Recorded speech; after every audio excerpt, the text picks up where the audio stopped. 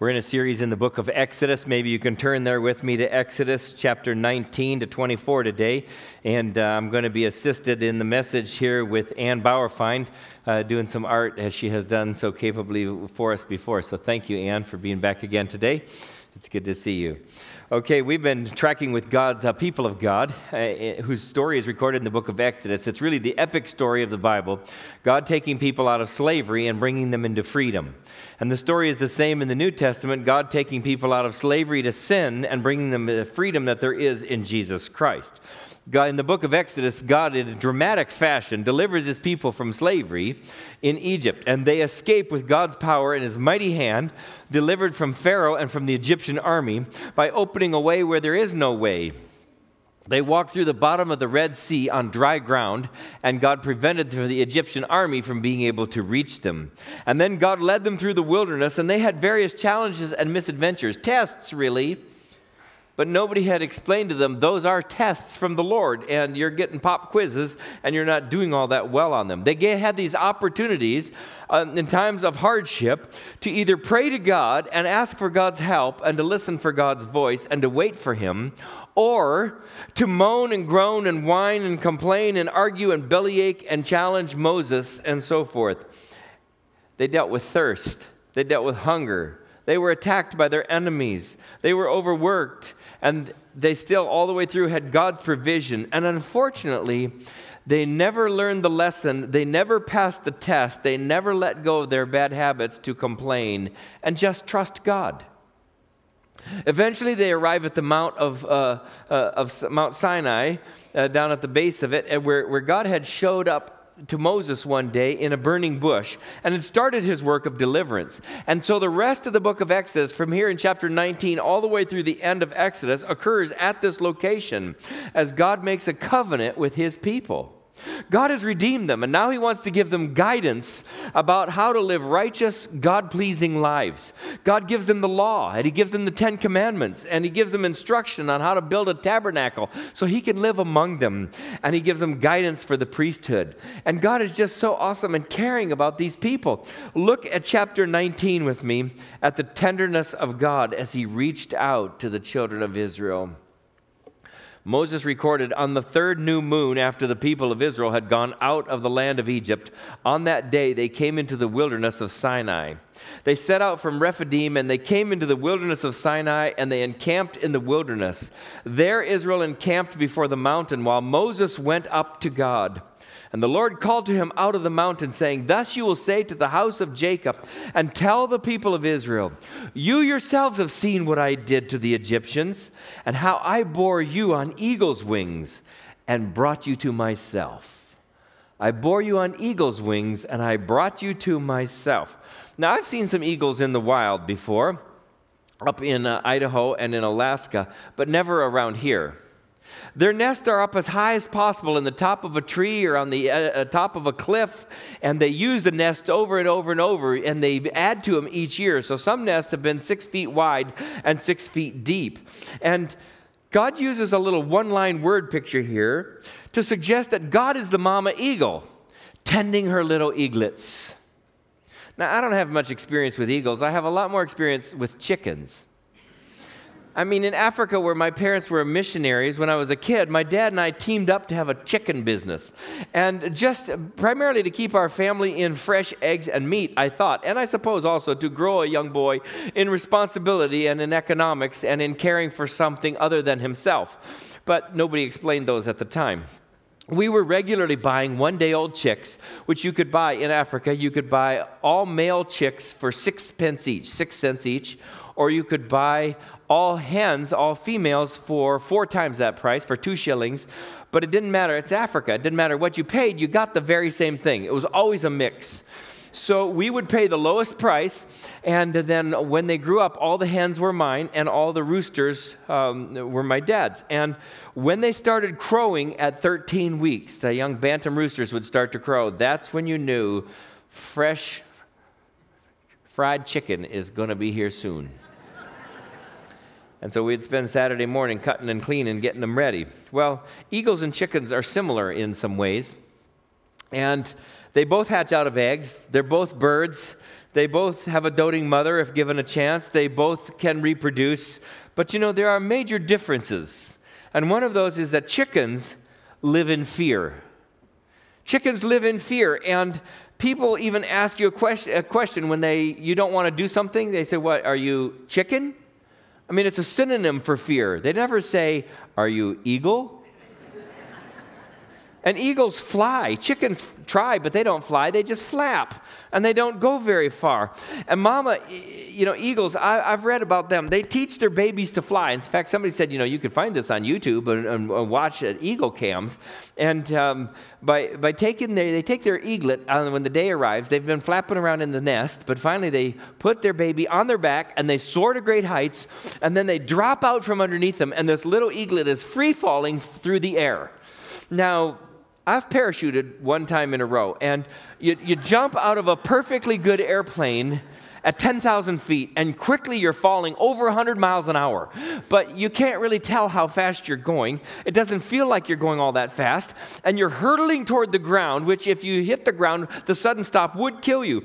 But it doesn't seem like that when you're way up high and you're just floating through the air and having a good time. And at a certain altitude, the experts have said, pull the ripcord, and because that's going to slow you down and provide a way of escape.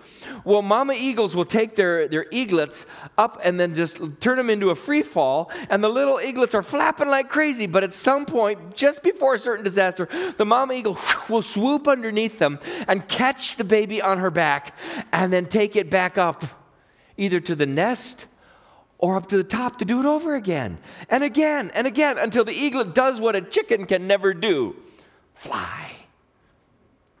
Eagles were born to fly.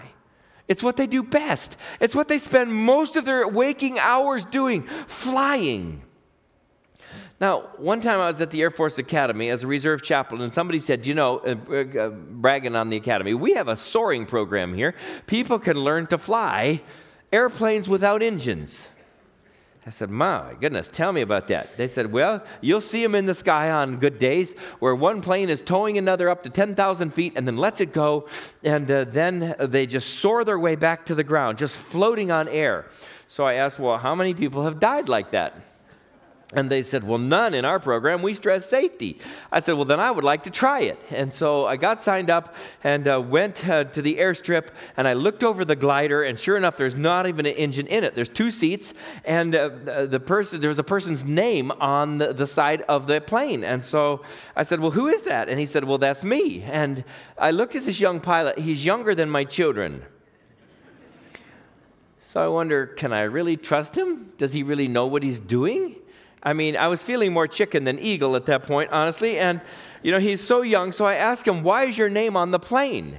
And he said, well, I've won the contest for flying the furthest without any engine. I said, well, how far did you glide? He said, 245 miles. I said, I guess he could probably get me then to the ground safely. So got in the plane, the two seats, the pilot sits in the second seat, the newbie sits up in the front seat, but you still have all the dials, okay? So I'm sitting up there in the front of this plane. They tow us up to 10,000 feet, and suddenly we're cut loose from the tow plane, and it's very quiet.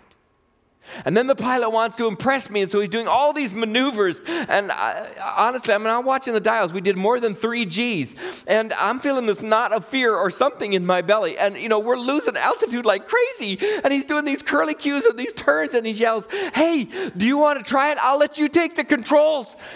I mean, we're going around and around, and I'm going, well, first I'd like to know, how do we go back up? Because the ground I thought was getting pretty close. And he says, oh, that's easy. And the next thing I knew, he had caught a thermal, and we were corkscrewing our way back up to 10,000 feet. And he explained, I could have taken it higher if it was just me, but with a guest on board, I'm only allowed to go to 10,000 feet. Phew, I said, how'd you do that? And he explained thermals and other stuff and what he thought was just naturally there, which, of course, as a chaplain, I knew, well, God provided all those things. Psalm 103 verse 5 says, God satisfies you with good so that your youth is renewed like the eagles. Isaiah 40:31 says, those who wait for the Lord will renew their strength. They will mount up with wings as eagles. They will run and not be weary. They will walk and not faint. And I realized as we're in this plane, suddenly when we're back at 10,000 feet, the knot of fear in my gut is gone. I mean, if we're not going to die in a crash, if it's safe, if our pilot knows how to navigate and be renewed and refreshed and reinvigorated, I don't have to worry at all. I can just enjoy this ride. So all of a sudden, I'm looking over the edge. I can see the academy, the famous chapel that's down there. Hey, look, over there, there's the Garden of the Gods. Why, that's Pikes Peak with the snow on it. And down there's Colorado Springs, and over there's Monument. And we're looking all around, and I'm asking him questions. And finally, somebody barked through the radio, when are you coming back down? You're supposed to be 30 minutes, and you're already at 45.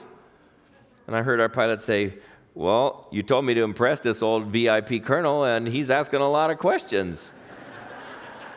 They said something to the effect, you've done it, get back down here. And so we headed to the ground. Look what God says. I bore you on eagle's wings. I brought you to myself. I got you. I got you. Deuteronomy 32:11 says, God is like an eagle that stirs up its nest, that flutters over its young, spreading out its wings, catching them, bearing them up on its pinions. God says, I've got you. I'm taking care of you. You get to fly. You don't have to be afraid. You don't have to be chicken. I'm here to watch over you and to protect you and guide you. Fly. Don't be like a chicken. Be an eagle. Fly. Look what he says in verse 5. Therefore, therefore, if you will indeed obey my voice and keep my covenant, you will be my treasured possession among all peoples, for all the earth is mine. And you will be to me a kingdom of priests and a holy nation. These are the words that you will speak to the people of Israel. Well, let me ask you today, what is your most treasured possession? Doesn't matter how much you have or don't have. What's your most treasured possession? Something that you have. I'm guessing if you've been divorced, it's not your wedding ring from your first spouse. Even though they made promises, even though it was worth something, if somebody broke your heart, it's no longer your treasured possession. You know, there was this snot-faced girl in college, and well, things didn't work out. And you only know my side of the story, but I found out that we weren't getting along. We only had one thing in common. We both loved her.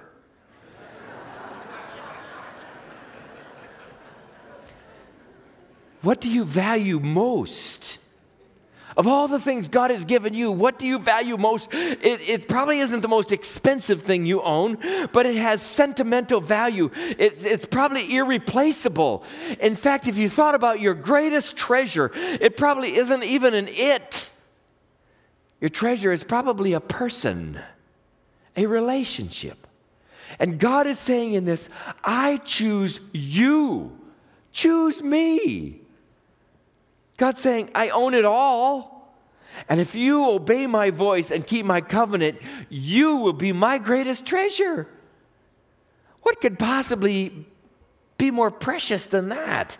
To be God's treasured possession. God wanted these people to be a kingdom of priests.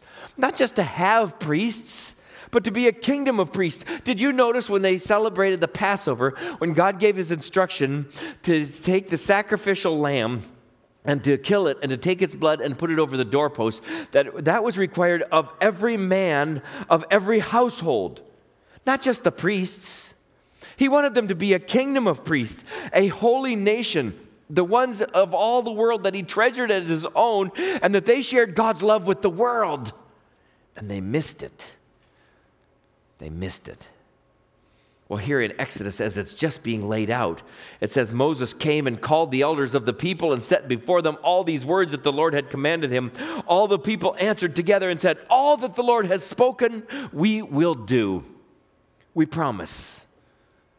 All the Lord has spoken, we will do. They say it 3 times in this passage. The people agreed to God's covenant. We had a beautiful wedding here this week, standing on this very spot. The bride and groom who've loved each other, who've wanted to walk according to God's word, who've remained pure, were making promises to each other. It was beautiful. It was precious. The promises they made in a moment will take the rest of their life to live out. These people of God that heard the word of God from Moses and said, all the Lord has spoken, we will do. They had the best of intentions. They said the right words.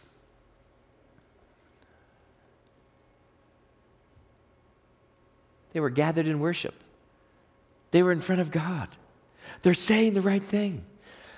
But then in the day-to-day, when they didn't realize that I'm having a test, I'm having a pop quiz, that in the process, they just didn't obey God's word. When the rubber hit the road, they didn't keep his covenant.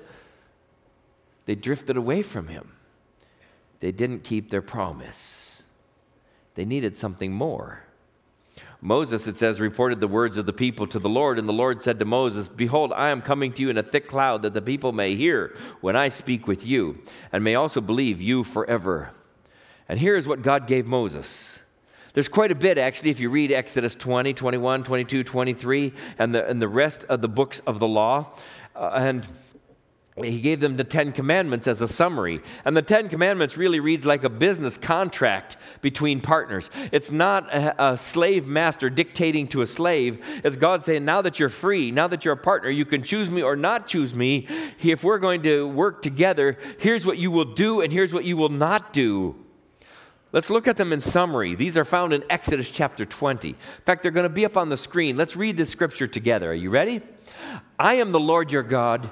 You shall have no other gods before me. You shall not make for yourself a carved image. You shall not bow down to them or serve them. For I, the Lord your God, am a jealous God. You shall not take the name of the Lord your God in vain. Remember the Sabbath day to keep it holy. Honor your father and your mother. You shall not murder. You shall not steal. You shall not bear false witness against your neighbor. You shall not covet." Now, there are 10 commandments. And the first 4 deal directly with our relationship with God. They're in the vertical relationship between us and God. The other 6 deal with our relationships with each other and how we treat one another. And you can't really pull them apart. People have tried to omit the first ones and keep the horizontal ones, but it just doesn't work. I mean, these 10 commandments are the basics of ethics, and they give boundaries to morality. And the 10 commandments are not hard to understand. I mean, even though we've had whole sermons on each one, but they seem impossible for anybody to live by them 100% of the time. Nobody has been able to keep them. We need something more. Well, let's look how God and Moses and the people ratified the covenant between them. Chapter 24. Moses came and told the people all the words of the Lord and all the rules. And all the people answered with one voice and said, "All the words that the Lord has spoken, we will do." And Moses wrote down all the words of the Lord. He rose early in the morning. He built an altar at the foot of the mountain and 12 pillars according to the 12 tribes of Israel. He sent young men of the people of Israel who offered burnt offerings and sacrificed peace offerings of oxen to the Lord. And Moses took half of the blood and put it in basins, and half of the blood he threw against the altar. Then he took the book of the covenant and he read it in the hearing of the people. And they said, "All that the Lord has spoken, we will do. And we will be obedient." And Moses took the blood and he threw it on the people. And he said, "Behold, the blood of the covenant that the Lord has made with you in accordance with all these words." Then Moses and Aaron, Nadab and Abihu, and 70 of the elders of Israel went up, and they saw the God of Israel. There was under his feet, as it were, a pavement of sapphire stone, like the very heaven for clearness. And he did not lay his hand on the chief men of the people of Israel. They beheld God. And they ate and they drank. They had this little meal to seal the deal. The Lord said to Moses, "Come up to me on the mountain and wait there, that I may give you the tablets of stone with the law and the commandments which I have written for their instruction." God gave Israel his standards or expectations. That was what forged them into a nation, one nation under God. They listened to the Lord. They sacrificed to the Lord. They made promises to keep his word and be obedient, and they saw God, and they ate and they drank together. Sadly, the people agreed with their lips, but their lives told a different story. Clearly, the law set a standard which could not be attained and sustained by man. They needed something more. Do you know what they needed? They needed God's grace. They needed forgiveness. They needed a way to start over fresh. And God knew that. And so he sent Jesus into this world. So the covenant with Moses was good. It set the standard. It set out God's expectation.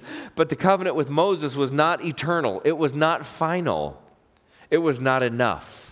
there was one more covenant to come, the new covenant established by Jesus Christ himself, the Lamb of God who takes away the sin of the world. Here's how the writer to the Hebrews compared these two covenants, and he kind of puts them on two mountains. The first is Mount Sinai. He says, "For you have not come to what may be touched, a blazing fire and darkness and gloom and a tempest and the sound of a trumpet and a voice whose words made the hearers beg that no further messages be spoken to them, for they could not endure the order that was given. If a beast touches the mountain, it should be stoned. Indeed, so terrifying was the sight that Moses said, 'I tremble with fear.'" So those are all found in Exodus, Leviticus, and Numbers, Deuteronomy, telling the story of them being at Mount Sinai. It says, "But you have come to Mount Zion, to the city of the living God, the heavenly Jerusalem, and to innumerable angels in festal gathering, and to the assembly of the firstborn who are enrolled in heaven, and to God, the judge of all, and to the spirits of the righteous made perfect or complete, and to Jesus, the mediator of a new covenant, and to the sprinkled blood that speaks a better word than the blood of Abel." Jesus established a new covenant of grace. He shared it with the disciples. They shared a meal together. He asked them to repeat it forever, to remember him. We're doing that today. If you know the Lord, you are welcome at his table. Jesus' covenant of grace was not just for one nation at one time. It is universal. He offered it to every man, woman, boy, and girl. It's intended for everyone at every time of every age.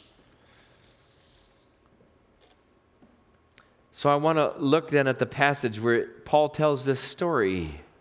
It says, "The Lord Jesus, on the night he was betrayed, he took bread. And when he had given thanks, he broke it, and he said, 'This is my body, broken for you. Do this in remembrance of me.' In the same way also he took the cup after supper, saying, 'This cup is the new covenant in my blood.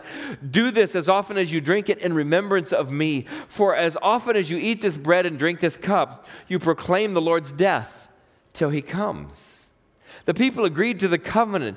They had the best of intentions. They said the right words. All the Lord has spoken, we will do. We will be obedient. And so the disciples took the bread and they took the cup and they honored the Lord. I mean, he chose us, all who have done this, as his special possession. We're more precious to him than everything else that he's created. And he covered us with his blood. And he fills us with his Holy Spirit. And he forgives our sin each time we ask. And he empowers us to be his people and to do his work. So we gather at his table basically to seal the deal with this little meal. We celebrate Jesus, our Savior. Shall we pray? Dear God, we come before you and we thank you that you are working way back there in Exodus to set people free. And that you are working in Jesus Christ, the Lamb of God who takes away the sin of the world. That you were broken for us so that we might be made whole. That your blood was poured out that we might be covered. And Lord, if that's you calling us, give us a good word. We thank you for Jesus and for what he sacrificed. Amen.